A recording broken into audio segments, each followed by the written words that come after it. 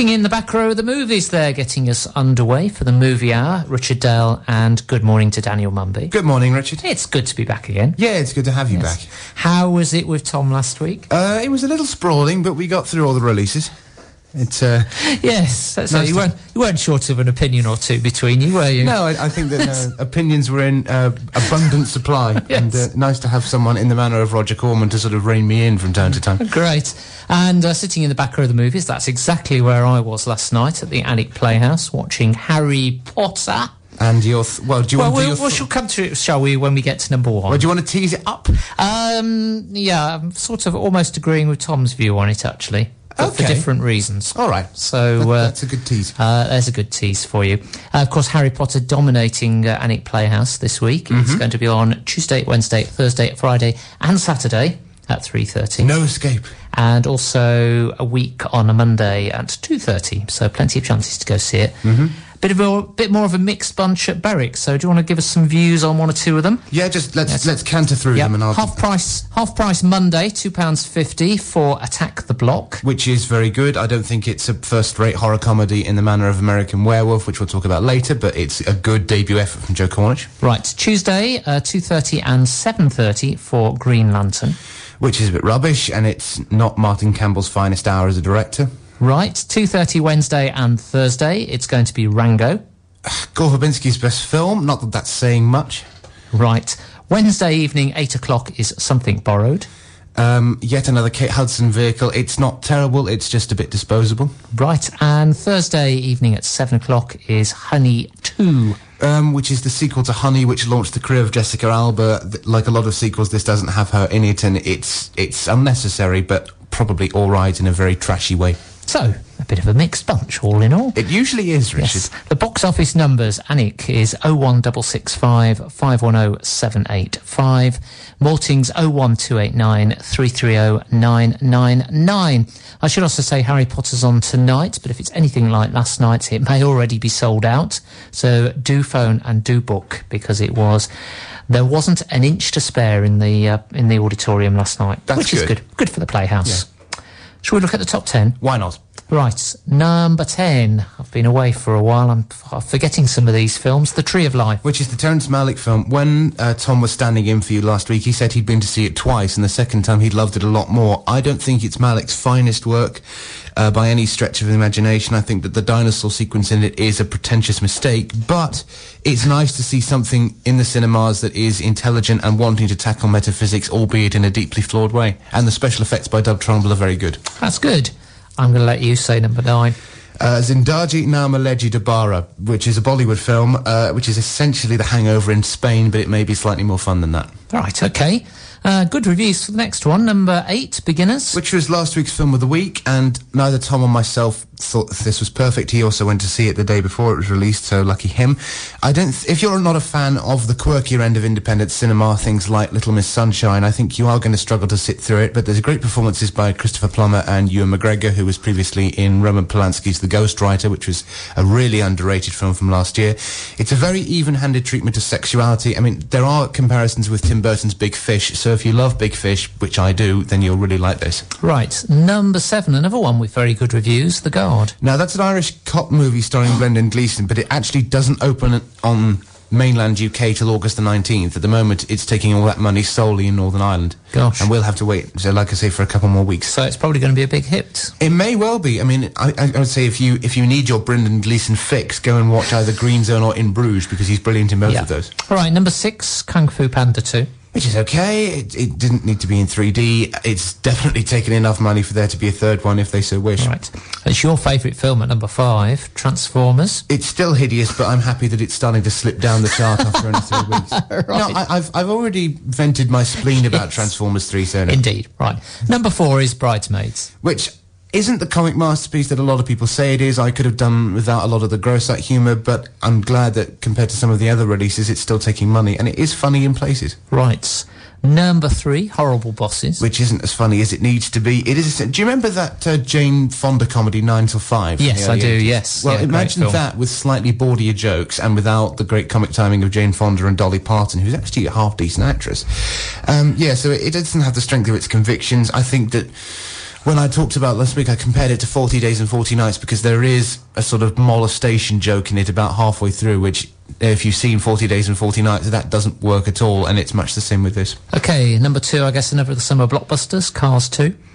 Which is a rare disappointment from Pixar. I mean, they have been rather hit and miss over the years, because I was never a fan of The Incredibles or Ratatouille, and the first Cars was kind of all style and no content, but I sort of let it go because it was very well beautifully designed. The big problem with Cars 2 is not that it's terrible, because there are, like all Pixar films, there's a certain standard of things in them, so young people will still enjoy it. But it feels like they made it for themselves rather than the audience, and if they keep doing that, it's a slippery slope, and they might just start going down the DreamWorks route. So I don't doubt if you've got young children and you've got nothing to do with them over this weekend, take them to see Cars 2, they'll enjoy it, but they won't remember it in the way that they remembered Toy Story 1, 2, or even 3. And at number 1... Over to you. Harry Potter and the Deathly Hallows Part 2. I've got to say, first of all, go see the film. You've absolutely got to go see it, particularly if you followed the books and the films through. You can't not go and see it. I was going to say, do I have an excuse, because I've only seen up to the third one? There's definitely a rites of passage in it, and I think the audience last night probably felt that it was a rites of passage at the end of it. Yeah, and that's absolutely fine. And there was a degree of jubilation that we'd got to the end of the series. Visuals are spectacular. They are out of this world, and if it's not getting a nomination for best cinematography at the end of the year, I would be amazed. It's brilliantly filmed and it looks beautiful on screen, and it kept me thinking what a good venue Alnwick Playhouse is because of the size and the dynamics of the screen. Yes, they do have a very good projectionist as well. Yeah, so that came across really well. And Helena Bonham Carter was worth the admission price all by herself. She is. And we enjoyed that a lot. That said, it didn't quite work for me, I've got to say, and I have to agree with Tom. I went in wanting to really love it and came out thinking it probably wasn't the best in the series. In fact, thinking about it, it was probably the worst in the series. But no, I wouldn't go so far. Let me give my view. Yes, all right, I'm sorry. That was very rude of me. So where I will disagree with Tom, who's, if I summarise what he said last week, was that the director had made the best job of a bad book. I actually thought there was nothing wrong with the book. It was just a very difficult book to film, and I think the director did a very bad job of it. Right. Now, J.K. Rowling has written some long, sprawling books, and the films have worked because the directors have kept to the spirit of the book, but have then liberally chopped out large chunks of narrative so that they could work on the characterisation. What we appear to have done here was to slavishly follow the book, allegedly because there was a lot in it that had to be told, and certainly there are a lot of loose ends to tie up at the end of the Potter series. But in doing so, they produced 2 parts, which were overly long in total. There was no focus on characterisation at all. It was all action, action, action. The few bits of light relief they did have the subtlety of a sledgehammer behind them. And the bit that I think when we were talking about it 2-3 weeks ago, I said I wasn't quite sure how he would manage to film the end and make it work on film, and it was absolutely awful. Now, really? I'm not going to give away what the ending piece is, but it was, again, it was meant to be a lighter piece to the end of the series, and it had the subtlety of a sledgehammer about it.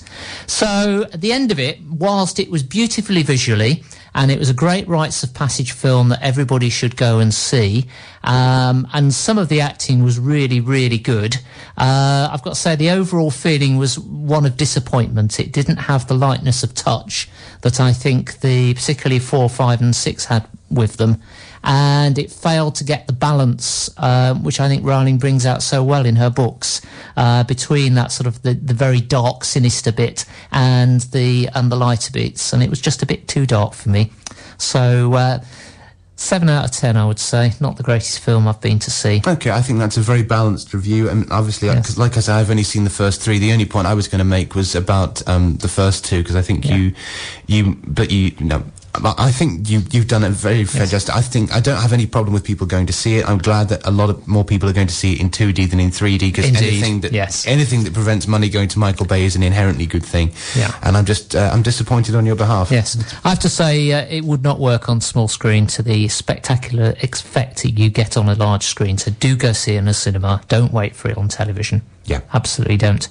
One other thought, when you select the actors at 11, you're not quite sure what's going to come out the other end at 18 or 19. Yes. I have a funny feeling Rupert Grint isn't going to be a mover and shaker in the movie world in the years to come. Well, it wasn't a great performance. Let's see how he does, because the others... because Daniel Radcliffe I'm excited about, because he's going to be in the new version of The Woman in Black, which is the latest Hammer production. Yeah. So... he certainly seems to have cemented himself. Yeah. The others, I think we'll have to wait and see. Yeah. Anyway, that's my views. Thanks for tuning in to the district's newest radio station, Lionheart Radio. Right, shall we talk about the cult classic then? I think we should. Do you want to play the trailer first, or shall I cue things up? I think that's a good way to do it. Keep up the moors. Stick to the roads. The best of luck. Thanks for the ride, sir. You have lovely sheep. Northern England first, Italy later. Right.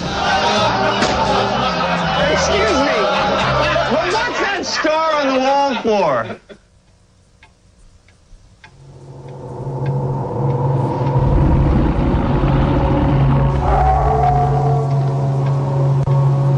Did you hear that? Listen.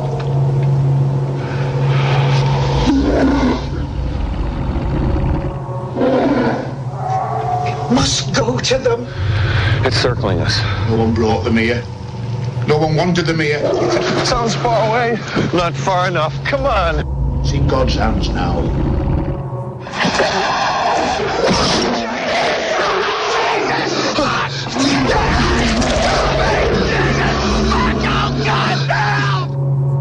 Stay on the road.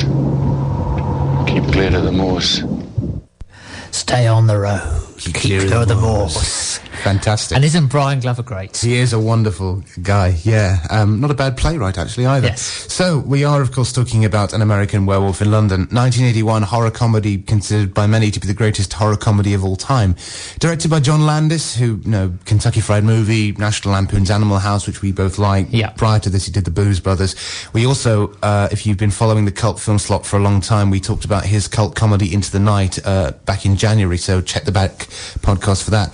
This had been a pet project of his, because he'd written the screenplay when he was 19 years old, while he was on the set of a film called Kelly's Heroes, which is a war film starring Clint Eastwood, made in the early 70s. Another brilliant film. Yeah, that is actually very good. And the story goes that they were filming in, what's now the former Yugoslavia, and they witnessed a gypsy burial, where the body of the cadaver in question was buried standing up. And John Landis asked, well, why are you burying him standing up? And the gypsy said, because we don't want him to get up and walk around. And so that started Landis thinking about, how would we react if the dead started getting up and walking around us? And and as a result of making this film, he would later be employed as the director of Michael Jackson's Thriller video, which, if you've seen the long version, goes on for about 20 minutes. Yes. But it is, kind of taking the American Werewolf aesthetic and doing a zombie film with it. Shot in London, Surrey and Wales on a budget of about $10 million. And worldwide, it made about 3 times as much as that, but it took that money very, very slowly. It was one of those films that there was a big rush in the early release to get it out first, because it was competing with a film by Joe Dante called The Howling, which had very similar special effects. And I think The Howling opened in America first, but American Werewolf beat it in opening in England, and then it sort of gained a cult following right in the run-up to Christmas. So the plot summary is 2 American backpackers. One of them's called David, played by David Norton. The other one's called Jack, played by Griffin Dunn. They are backpacking across the Yorkshire moors. We see them at the start of the film turning up in the back of a truckload of sheep, and they are coming along to a pub called the Slaughtered Lamb, which is what you heard in the trailer just there, where they meet the locals, and the locals warn them to stay on the road, keep clear of the moors, and Brian Glover has that wonderful speech of, beware the moon, lads, beware the moon. So, but having been thrown out of the pub because they can't stay there, they ignore their advice, thinking, oh, it's just nonsense, and what's that pentangle on the wall all about? And they get lost on the moors, where they are attacked by a huge, terrifying beast that it turns out is a werewolf. Jack is killed, David is wounded, and the wolf gets shot by the locals, who eventually pluck up the courage to go out and find it. David wakes up in a London hospital where he is being looked after by Jenny Agutter, and who wouldn't want that? Indeed, yes. And he keeps having these very unusual, increasingly sinister dreams, because it turns out that maybe he might be turning into a werewolf himself. Oh, yes. So that's lots of dramatic effect here in the studio today. We're doing this, old-fashioned ghost house stuff. So, brief history of sort of horror comedies. The convention did exist to doing sort of horror and comedy together before the early 80s, but by and large, they were mostly ropey, nuts and bolts parodies of horror conventions. I mean, do you remember the Abbott and Costello? Yes. Who's on first? Yeah. Well, they did a whole series of films like Abbott and Costello meets Frankenstein or meets Dracula, where basically they would turn up at a haunted house, and they'd meet, say, Lon Chaney or Bela Lugosi and so forth, and they would spend 90 minutes doing their shtick and poking fun at how kind of creaky and rubbish that character was. I mean, there were occasional little scary bits in it, but in general it was a comedy vehicle with horror trappings. Or alternatively, you can look at exploitation films like the original version of Little Shop of Horrors, which was directed by Roger Corman and famously shot in 3 days. And that's, if you've seen the 80s version of Little Shop of Horrors with Rick Moranis in it, it's a much more, like I say, ropey affair, but it's about taking horror trappings and playing them for laughs. In 1981, however, you get 2 films very differently, but they completely changed the face of horror comedy. And one of them's The Evil Dead, Sam Raimi's classic shocker. Sam Raimi, of course, made the Spider-Man films, which was so scary that it was actually put on the video nasties list. They thought it was a film that would potentially deprave and corrupt a significant proportion of the audience, when in fact it is just a great fun. No, he described it as a Three Stooges film with blood and guts standing in for custard pies. So you have that film on the one hand, and on the other hand you have American Werewolf in London, which is still John Landis' best film. I mean, I really like his work in general, and actually his last film, Burke and Hare, which was a sort of new version of an Ealing comedy, was very, very good, was really good fun. Landis had a deep love of horror, and particularly gothic horror, and he was no stranger to the idea of putting horror and gags together, because prior to making all those films that we'd mentioned, he'd started off with his directorial debut called Schlock, which was a no-budget, goofy spoof of all those Missing Link B-movies about the missing link between apes and man.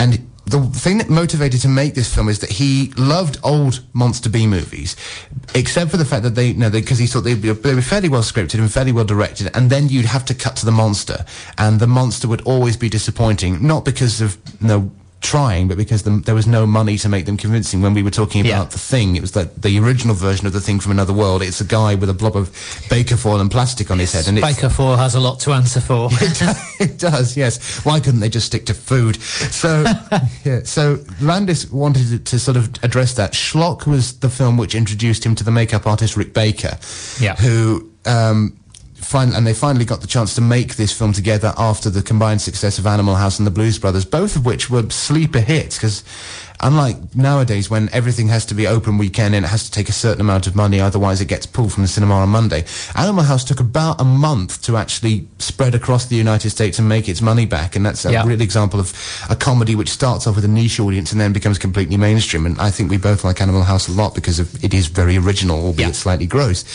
So in terms of approach to doing horror comedy, in terms of how much is scary and how much is funny, you have to start with a comparison with Evil Dead because of the way in which they balance the two. I mean, Evil Dead, from start to finish, it's the idea that something can be simultaneously scary and funny. So when you have the sequences in the Evil Dead of Bruce Campbell brandishing the chainsaw in that famous shot and cutting the heads down, we get all the sort of the gore and the splatter to make us feel scared or at least shocked. I mean, it's all you can sort of distinguish. But the deaths are executed in such an inventive and goofy way that we're also slightly laughing, even if it's only laughter at being uncomfortable at what we're seeing.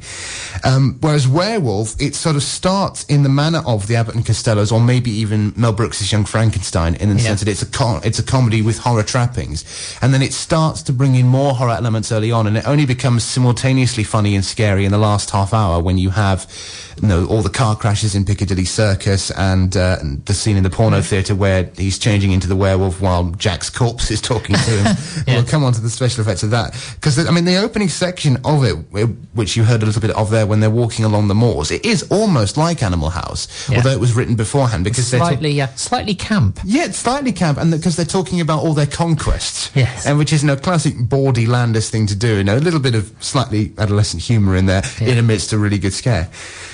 I don't think, however, that the alternation between comedy and horror is necessarily a bad thing. There's a number of good things about it. First of all, it allows Landis to withhold the transformation until the very last half hour of the film. Yeah. So you get an hour of character development where you genuinely believe in, what's happening to David Norton's character. You're really intrigued by all the doctor's investigations. You really want him to get off with Jenny Agutter, for want of a better way of putting it. And it is that way of, having a lovely sort of jaunty comedy and then a massive scare to pull you into the last half hour. It also allows some of the best gags to work. There's a sequence where David Norton has woken up in a zoo after he's transformed for the first time. And of course, if you know anything about werewolf films, they don't keep their clothes after they've transformed. So he's woken up in a gorilla cage, I think, with nothing on. And he hides behind a bush, and there's this schoolboy with a bunch of balloons saying, he says, "Boy, come over here. If you come over here, I'll give you £2. And the boy comes over and says, "Who are you?" It's like, "I'm the famous balloon thief." Why would the famous balloon thief want to give me £2? He comes out and says, "Well, let me explain," and just steals the kid's balloons and runs away. And it's that kind of thing.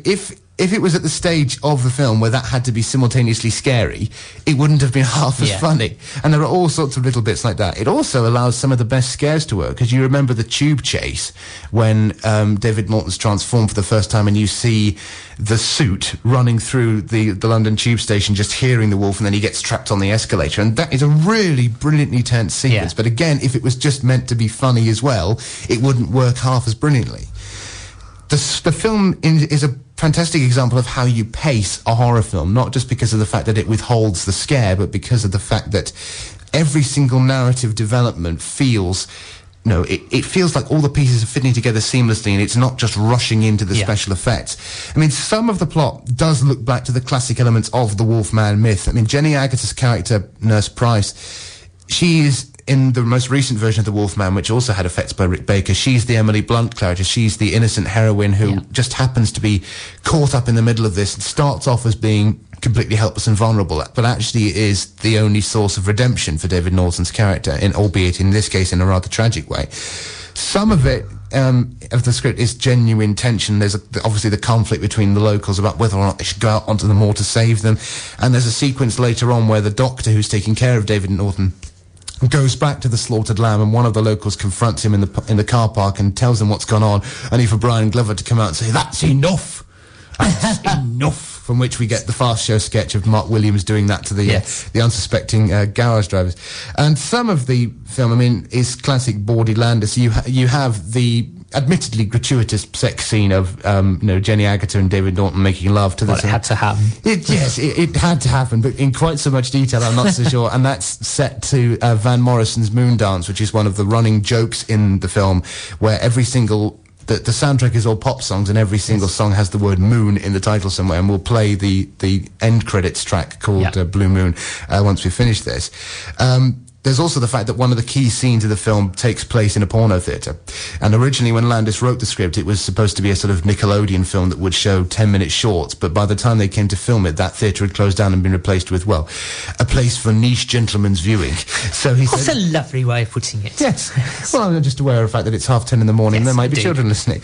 And that also ties in with one of Landis's running gags. In all of his films, there is a thing called See You Next Wednesday, which is like a film within a film. Yeah. So in most of his films, like Trading Places or Animal House, it's advertised on posters, but in American Werewolf, it's actually the name of the porn film that David Norton's... Well, is he watching it? I'm not pretty sure. We're watching it while he's changing, and so that you get the sort of but also the to put it one way. We have to talk about the makeup effect. Yes. Sorry about that. Because when we discussed The Thing a few weeks ago, we said that this is the one aspect of The Thing that you have to discuss. And this is doubly the case because of the fact that The Academy Award for Outstanding Achievement in Makeup was created specifically to recognise Rick Baker's achievements in this film. And, I mean, there's some argument about whether or not the award was created because The Elephant Man the year earlier didn't get nominated, but suffice to say Baker deserved it. And including this inaugural win, he's been nominated for that Oscar 11 times and won it 7. That's incredible, That is a prolific record, and I can't think of anyone else, certainly in his field, who's won that many awards so consistently. And actually, he won it again last year for The Wolfman, which is the best thing about that. I mean, I think a lot of jobs in movies, you need a lot of patience, but particularly that one. It's just so long to make anything happen. It is. It is a labour of love, as we've discussed a number of times. Actor and makeup artist. Yeah, absolutely. I'm going to come on to the transformation in just a second.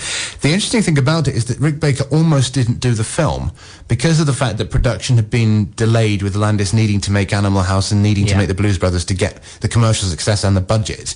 Rick Baker was originally down to do the effects on The Howling, which, like I said, was the rival production held by Joe Dante, who later made Gremlins, which is a very good sort of kid-friendly 80s horror film. And Baker had signed on to do The Howling, and Landis called him up saying, "We've got the money, now we can go ahead." And Baker said, "Well, actually, I'm doing this." And Landis had a bit of a strop. So Baker said, "Well, I'll give it to one of my assistants." And I think it might even have been Phil Tippett he gave it to. And so he stayed as just a consultant on The Howling, so his name comes up as that. And then he went off to do the effects on Werewolf. And they are absolutely extraordinary. The transformation sequence, which is still one of the best I've ever seen. It's been called everything from the greatest werewolf transformation all time to the 80s equivalent of the chest burster from Alien. And for reasons that will become clear. I mean, there's 3 fantastic things about it. First of all, you can't see the joins. Even knowing how everything is done, the fact that it's all latex rubber and animatronics and wigs because of all the hair that sprouts off the chest, you don't focus on where reality ends and the effect begins. I mean, the way that they did it was they had a sort of artificial floor in which David Norton would sit with it would come up to his head or come up to his arm or so forth, and they'd have dozens of individual parts like the hands or the feet or the ears, because you have the section where the ears just randomly elongate, and of course the head, which is actually slightly asymmetrical because of the way the jaw moves out. And you'd have David Norton sitting underneath his 4th floor for about 4 or 5 hours at a time while the puppeteers would move stuff around him and glue different bits of latex on his face. There's a funny story that when David Norton would be in this situation, and because it would take a while to get him set up for every little shot, the crew would often dance around singing, "I'm a werewolf, you're a werewolf, do you want to be a werewolf too?" Because David Norton used to work for Dr. Pepper, and apparently that was a play on their old slogan. The second thing about the transformation sequence is how it's shot. I mean, Landis had a complaint about old monster movies, like I say, that when you got to the revelation of the monster, it was always disappointing. And in the 30s version of The Wolfman, it was particularly the case because the transformation effectively consisted of a guy sitting in a chair, and then it would sort of do a time lapse, and he'd randomly grow more hair, and he'd stand up, so he would look like someone who just hadn't shaved for 6 months rather than anything more threatening.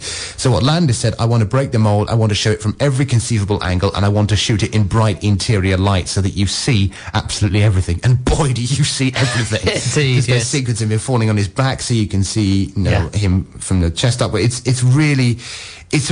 technically accomplished. That's the only way of putting it. But thirdly, and most importantly for the film, even while you're watching these, even while you're being impressed by the effects and the way that the skin sort of creaks and shifts and so forth, you're still focused on the pain of the character. It is both funny to watch and painful to watch, because you can see David Norton's facial expressions as his fingers extend, and it's shot in that way so there's a perfect balance in the composition between the extending hand and David Norton's look of shock. And Landis puts in odd lines in it which bring out the comedy, but it's awkward comedy, like when he's on the floor as his back is starting to arch up and he says, "I didn't mean to call you a meatloaf, Jack." As if he feels that this is revenge for the fact that Jack died on the moors and he didn't. There's also the makeup of Griffin Dunn's character, the guy who gets killed on the moors, and there's a running joke about him coming back as a corpse, as sort of, and every time he comes back he looks slightly more dishevelled and slightly more like he's decaying. And the first time you see it, you think, oh, that's actually quite funny. But the other times, the more that he turns up, the more gruesome and grotesque it becomes, and that's another way of bringing in the horror to accompany the comedy.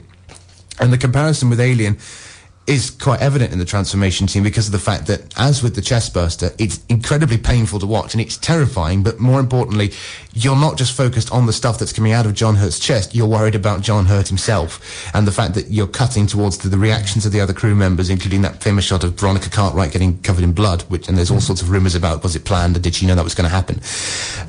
In terms of the performances, I think Norton and Griffith Dunn are absolutely fantastic. Dunn would later turn up as the lead in Martin Scorsese's After Hours, which is like a darker, nastier version of Into the Night. It came out around the same time. And the thing that makes him really good in this is that he does the same thing that Bob Hoskins does in Who Framed Roger Rabbit.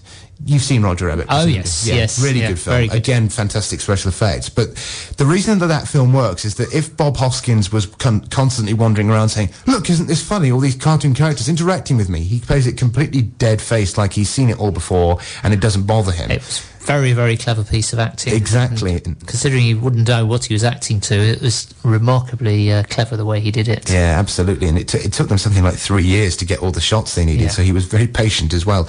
But it's the same thing that Griffin Dunn does, where he doesn't kind of sit around commenting on how fantastic and zany it is to be a corpse. It's just, he's just carrying on as if nothing's happened, and you have to pick up from there. Jenny Agutter's very good. I mean, I like Jenny Agutter as a whole. I'm actually going to re-watch Logan's Run over the next week, because I'm going as a future instalment of this slot. And so we should, yes. And no, obviously the Railway Children, which she's really good in. And she, because isn't she... She was in the original version of The Railway Children, but then doesn't she play the mother in a different version? Yeah, well, it wasn't as good a film, full stop, but she doesn't come over particularly well in that version. Is it just because she doesn't get to say, Daddy, my daddy, or whatever it is she says? So yeah, she's very good in this. She does make the best out of what could be a very small part. Yeah. And then we have the cameos from people. I mean, Landis is notorious for putting his best friends in his films, but just to race through with you, Brian Glover, who is important for me because he'd later play Superintendent Andrews in Alien 3, which is very underrated, and he gets the best lines in the cameo. He does get to say "Beware the moon" in that oddly threatening, because he has that lovely accent. It is a fantastic accent that he's got, because it is Yorkshire he's originally from. There is also a cameo appearance by Frank Oz as Miss Piggy, because there's a dream sequence involving the Muppet Show in which he turns up in character. There is also a Blink and You'll Miss It performance by Rick Mayall.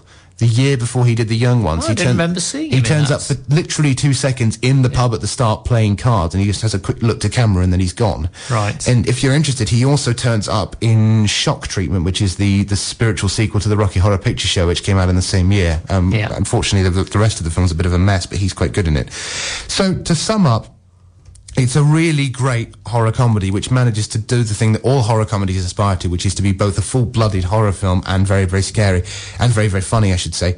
If I have a reservation, it's that I don't think the nightmare sequence with the stormtroopers, I think that's a bit of a mistake, insofar as I think the film wouldn't have suffered if you'd taken that out, and it is a bit of a, where did that come from, sort of thing. Yeah. So, and certainly in terms of its structure, because it does look back to Abbott and Costello and Young Frankenstein, I don't think it's as radical or as shocking as The Evil Dead, but it is on a par with Young Frankenstein because it works as a comedy. It pays tribute to the cliches of a genre while simultaneously sending them up. Its visuals are instantly recognisable, and it's still John Landis' best film. And I loved it. I have to say it was brilliant. Yeah, great film. It is wonderful. Nice to bring some happy memories back. Shall we play Blue Moon? Yes, let's finish as the film does. This is the fresh sound for the district. Live from Alnwick. This is Lionheart Radio. The Marcells and Blue Moon. Lovely tune. Where did they get the lyrics from? Yes. Goodness knows. Right. Next Saturday, we're going to be starting a little bit earlier. Yes. At 9:30. So do tune in a little bit earlier. And next week we are going to be doing, where's my script here, because you've changed your mind, we're going to be doing Heartless. Yes, Philip Ridley's most recent film. Philip Ridley is a really extraordinary horror writer-director. He previously made a film called The Passion of Darkly Noon, which features a career best turn by Brendan Fraser before he became sort of stuck in the Mummy and kid-friendly stuff. Really fantastic Faustian horror film. A film I know nothing about, so I'm going to have to do some research before next Saturday. Which will make a change for me. I was going to say, do you actually have a script and research? But that would be a bit harsh. No, you're doing very well, Richard. Yes. It's been good so far. Let's not spoil our relationship. Yes. Right, let's go on to the new releases, shall we? Let's start with the one that's not going to be your favourite. Zookeeper. Okay, let's get it out of the way. New film by Frank Carracci, who previously made The Wedding Singer and The Waterboy and Click, all Adam Sandler comedies, and he's worked prolifically with Adam Sandler, who also has a supporting role in this. The story is that Kevin James, who was in things like I Now Pronounce You Chuck and Larry and Poor Blart Mall Cop, he's a zookeeper who is thinking about quitting his job because he thinks that the longer he stays as a zookeeper, the less chance he will have of finding someone to settle down with. And the animals in the zoo decide that they don't want him to leave, and so they reveal to James that after all this time they can talk, and they decide to give him tips about how to get a girl and how to settle down and so forth, but they're animal-related tips about marking territory and so forth, which kind of gives you an idea of the territory we're in.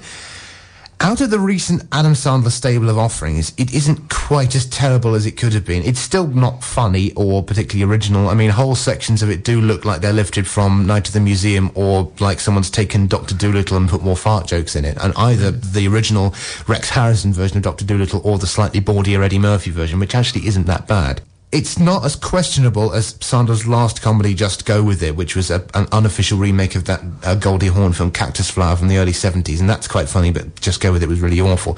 So it isn't terrible, but Kevin James isn't funny, and it is completely disposable candy floss that'll be gone in a few weeks.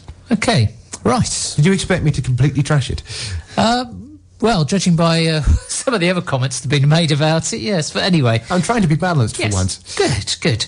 Now, the next film, I must admit, when I first read this on the script for this week, I always had some misgivings, but clearly it's got very good reviews, so you can sell it to me, which is The Borrowers, otherwise known as Arrietty. Yes. And then I'll tell you in a moment why I've got misgivings, but we shall see. Okay.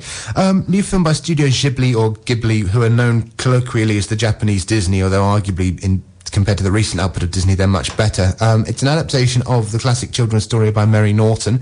Would that have something to do with your reservations? No, it's not actually. Well, I think they are some of the best books ever written, and yes. I just love them.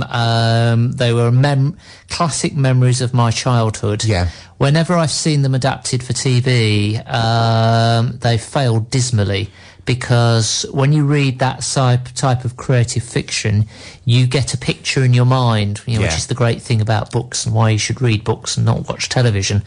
And whoever adapts it is not going to come up with your childhood picture of it, because it's something that's personal to you, and you end up being disappointed, or I did anyway. However well they're made, it wasn't what my childhood picture of it is, and because they were such classic books, they sort of stick very strongly in my mind, and I'm probably going to love the film but be very disappointed by the fact it didn't match what I was expecting. I think that's fair enough, and obviously there'll be a lot of people out there who've read them. I read all, because there's, how many books are there? It's quite a few. Because I read up to The Borrower's Aloft when I was in primary school and loved it. I think Yes. Borrower's Aloft is actually the best of the books that I've read. So I understand that, but I think that what The Borrower's this version does is that it takes the Mary Norton novel and does something interesting with it, which, granted, will depart from whatever preconceptions you may have, but I think it does get to take on its own identity. So, like I say, adaptation of Mary Norton's story from first-time director Hiromasa Yonebayashi, hope I'm pronouncing that right, with a screenplay by Hayao Miyazaki, who's the guy who directed Spirited Away, so we're already on good territory. The story is, it's relocated from, because I think it originally takes place in the English countryside, but in this case it's relocated to Tokyo, and the story is that there are little people called borrowers who live in the house of two old ladies and live by borrowing small items, so a little sugar cube here and there, some thread, stuff that won't be missed. And there's the young daughter in this family of borrowers called Arrietty, who in the English language dub is voiced by Saoirse Ronan, who wants to explore further, and she breaks the golden rule of letting herself be seen by a human, because a young boy is brought to the house after being taken ill, and she develops a friendship with him, and they go off and have a series of adventures. First off, anything by Studio Ghibli or anything with Miyazaki's name on it is worth seeing, particularly if you've got young children, because we're in the middle of summer blockbuster season where there's lots of subpar digimations around, including Pixar, who are normally very reliable in this field. If you're sick and tired of this, they do proper stories with proper characters, and even if they don't always live up to your impressions of the books, because, of course, Howl's Moving Castle was based on a novel by Diane Wynne-Jones, who's a Welsh novelist, they do have a distinctive identity about them. I think in the end it's at the lighter end of the Miyazaki, of the Ghibli spectrum, and it doesn't have the darkness of Spirited Away or Princess Mononoke. But if you liked stuff like Ponyo, which was Miyazaki's last film, or The Cat Returns, which was sort of Alice in Wonderland with cats and bits of Wizard of Oz in, that was very good. So if you like those, you'll really enjoy it. Like I say, the English language dub features the voices of Mark Strong and Saoirse Ronan. Unless you've got very young children, I would still recommend going to see it in the Japanese language, because I think it's good to introduce children to subtitles very early on. But the dub is usually very good, because it's a lot of the dubbing is masterminded by Pixar, because they did the English language dubs of Mononoke and Spirited Away. And it is unquestionably the film of the week, because any Ghibli film deserves your support. Right. And a rare 100% on Rotten Tomatoes. Yeah, and quite a number of reviews, so clearly everyone loves him. Right. Also 100% for poetry. Which is a Korean film from Lee Chang-dong, whose last film was Secret Sunshine. This won the Best Screenplay Award at Cannes this year. The story is that there's a woman in her early 60s who's played by Yoon Jong-hee. I think I'm pronouncing that right. She's working as a cleaner or a house help, and she is diagnosed with Alzheimer's disease. And while she's struggling to take care of her errant grandson who is getting into trouble at school for reasons that will become clear, and she decides to enroll in a poetry class to preserve what is left of her mind and help her see life in a new way. And over the course of the film, we discover her relationship with her grandson starts to deteriorate, because it turns out, in a slightly uncomfortable twist, that he has sexually assaulted one of his classmates. Yeah. This is a film which, because of that and because of its subject matter, because it's a literary subject matter, it could be completely misjudged, either by doing the melodramatic stuff of the bucket list, by saying, look at these characters, they're ill, they're dying, focus on how terrible death is, or in the way that it treats sexual crime, and in the way that 40 Days and 40 Nights did. But actually, it's neither of those things. Do you remember us talking about Trust a couple of weeks ago? The David Schwimmer film about sort of internet. Yes. Yeah, and the fact that that took a very difficult subject matter and actually did it very sensitively and approached it in all the right ways. I think that this does the same thing. It's a film about using art and literature in this case poetry, not to ignore or escape from the darker aspects of life, but to find the brighter parts of them while being conscious of the fact that we're all mortal. I think it's a bit too long, because it's 139 minutes, which is a languorous pace for a film of this, and it is a bit low tech. But as an overall piece, despite the moments in it which are uncomfortable, it is quite touching, and I found the trailer very moving. Yeah. I know Tom Davidson doesn't do long films, so no doubt he will have something to say about that when he's on Tuesday. We actually had a bit of a meeting of minds over The Deer Hunter, which is quite rare. Right. Okay. Horrid Henry 3D. Yeah, which is the new film by Nick Moore, who previously filmed a film called Wild Child, which was penned by Lucy, daughter of Roald Dahl. Do you remember...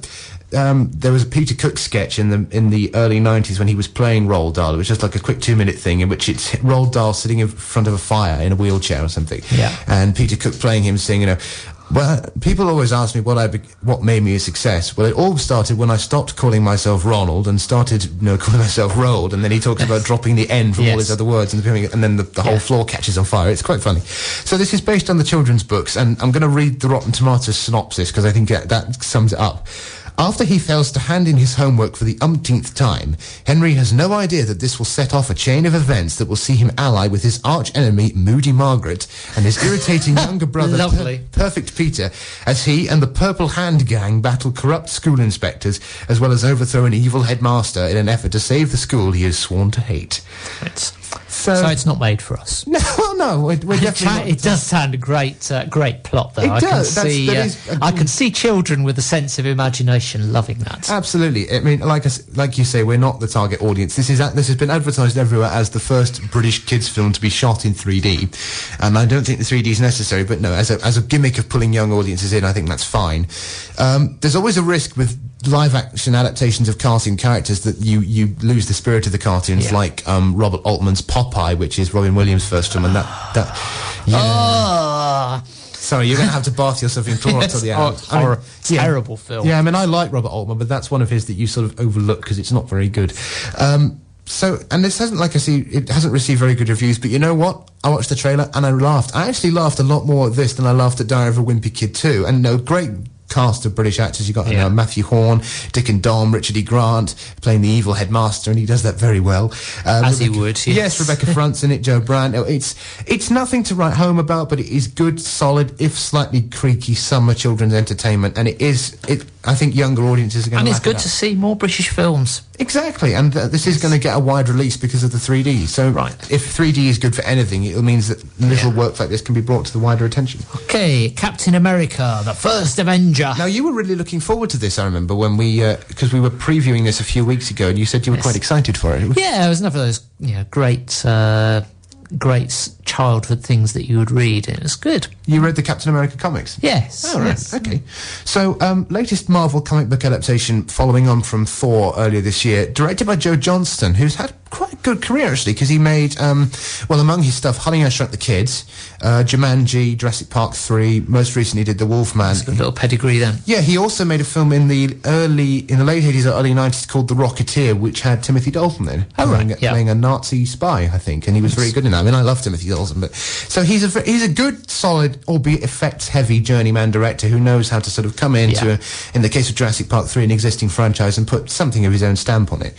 So the story is that Chris Evans, no, not that Chris Evans, although that would be slightly funny. Yes, wouldn't it? He plays Steve Roberts, who is a weak young man who suffers from asthma. He wants to enlist to fight for his country in World War II, but he's not fit or strong enough. And in desperation, he turns to Dr. Abraham Erskine, who is played by Stanley Tucci, whom I think is fantastic. Stanley Tucci is a sort of slightly mad scientist in the way of these comic book adaptations who runs an experimental program to create a new breed of super soldier. And so Chris Evans volunteers for the program, which is led by Colonel Phillips, played by your friend Tommy Lee Jones, and he gets turned into Captain America, who starts off as this mascot for the American army who walks around with a shield dressed in spandex raising war bonds. But then he is actually called out to go and fight with the troops after the evil Red Skull, played in a scenery tune performance by Hugo Weaving, turns up, and in the words of one review which I heard yesterday, he's so bad that he's too bad for the Nazis. Yeah, exactly. I mean, I love Hugo Weaving, and of course he plays Agent Smith in the Matrix film, so he does villains very well. And when I first saw the makeup of this, I was reminded of, do you remember Ridley Scott's Legend? The film about this medieval fantasy which had Tim Curry playing the devil in. No, I do remember that. Yeah, it was it was a thing he made right after Blade Runner, and it was flawed but quite interesting. And the thing about that was that it had Tim Curry playing the devil, the Dark Lord, I think they called it, in layers and layers of red latex, which took about 5 hours to put on, including this massive pair of bull's horns. And apparently Tim Curry actually injured himself taking all that stuff off in the bath the other day. That sounds painful. Yeah, really nasty. Yes. But so, when I first heard about this, I was kind of in two minds, because out of all the kind of the classic comic book characters, Captain America is quite boring, because it's a bloke in spandex with a shield.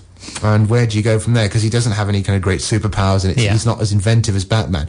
And certainly in the trend for going dark in superhero films, you can't really do a dark origin story of Captain America because it is inherently pulpy. But to give it its due, they seem to have achieved a pretty good compromise between doing the knowingly ridiculous, pulpy origin of the story, but also bringing it into the 21st century with a good Marvel sensibility. I mean, there are bits of it which do remind me of Indiana Jones, albeit it doesn't have quite the panache of Spielberg's work, and it's a lot more effects heavy than Indiana Jones. And there is a comparison within Joe Johnston's work, not just with The Rocketeer, but with a film he made in 1999 called October Sky, which was an old-fashioned wartime melodrama, which was the thing that Jake Gyllenhaal did just before Donnie Darko, so it's quite significant for his fans. And it was that same old thing of old-fashioned, sentimental, melodramatic, but in a good, honest way. So I think if you're a fan of Thor, it's slightly more silly and ridiculous than that, but not necessarily in a bad way. And it's trashy and it's slightly pulpy, but you know what? It's all right. Right, and I've gone around the script in a really weird order, but I think I've got all of them with A Better Life to finish with. Yeah, new film by Chris Weitz, who's also had an unusual career, because he started out directing the first American Pie film, and then he made About a Boy, which is the Nick Hornby adaptation starring Hugh Grant, and most recently he did the second Twilight film. So, interesting. Some good films. Yeah, interesting visual progression. The story follows a father and a son who have illegally immigrated to the United States from Mexico, and the father works hard by any means to ensure that his son can have the opportunities that he never had, and it's a contrast between the father living in fear of being found out by the authorities because he's working as a gardener, and on the other hand, the son living in an environment where he, because of his racial connotations and his class connotations, because they are part of the invisible underclass, he is almost expected to fail, and there is a sequence in the film in which he almost falls into becoming part of a gang. It's been compared to Bicycle Thieves, which is a very famous Italian film from the 1920s about a father-son relationship involving, thieving bicycles. And I don't think it's quite up there with that. It's also a bit like The Pursuit of Happiness, that Will Smith film from a few years ago, which did the sort of thing of a father working relentlessly to support his son. And I think Will Smith's real-life son was in that as well. So it's quite well-worn territory.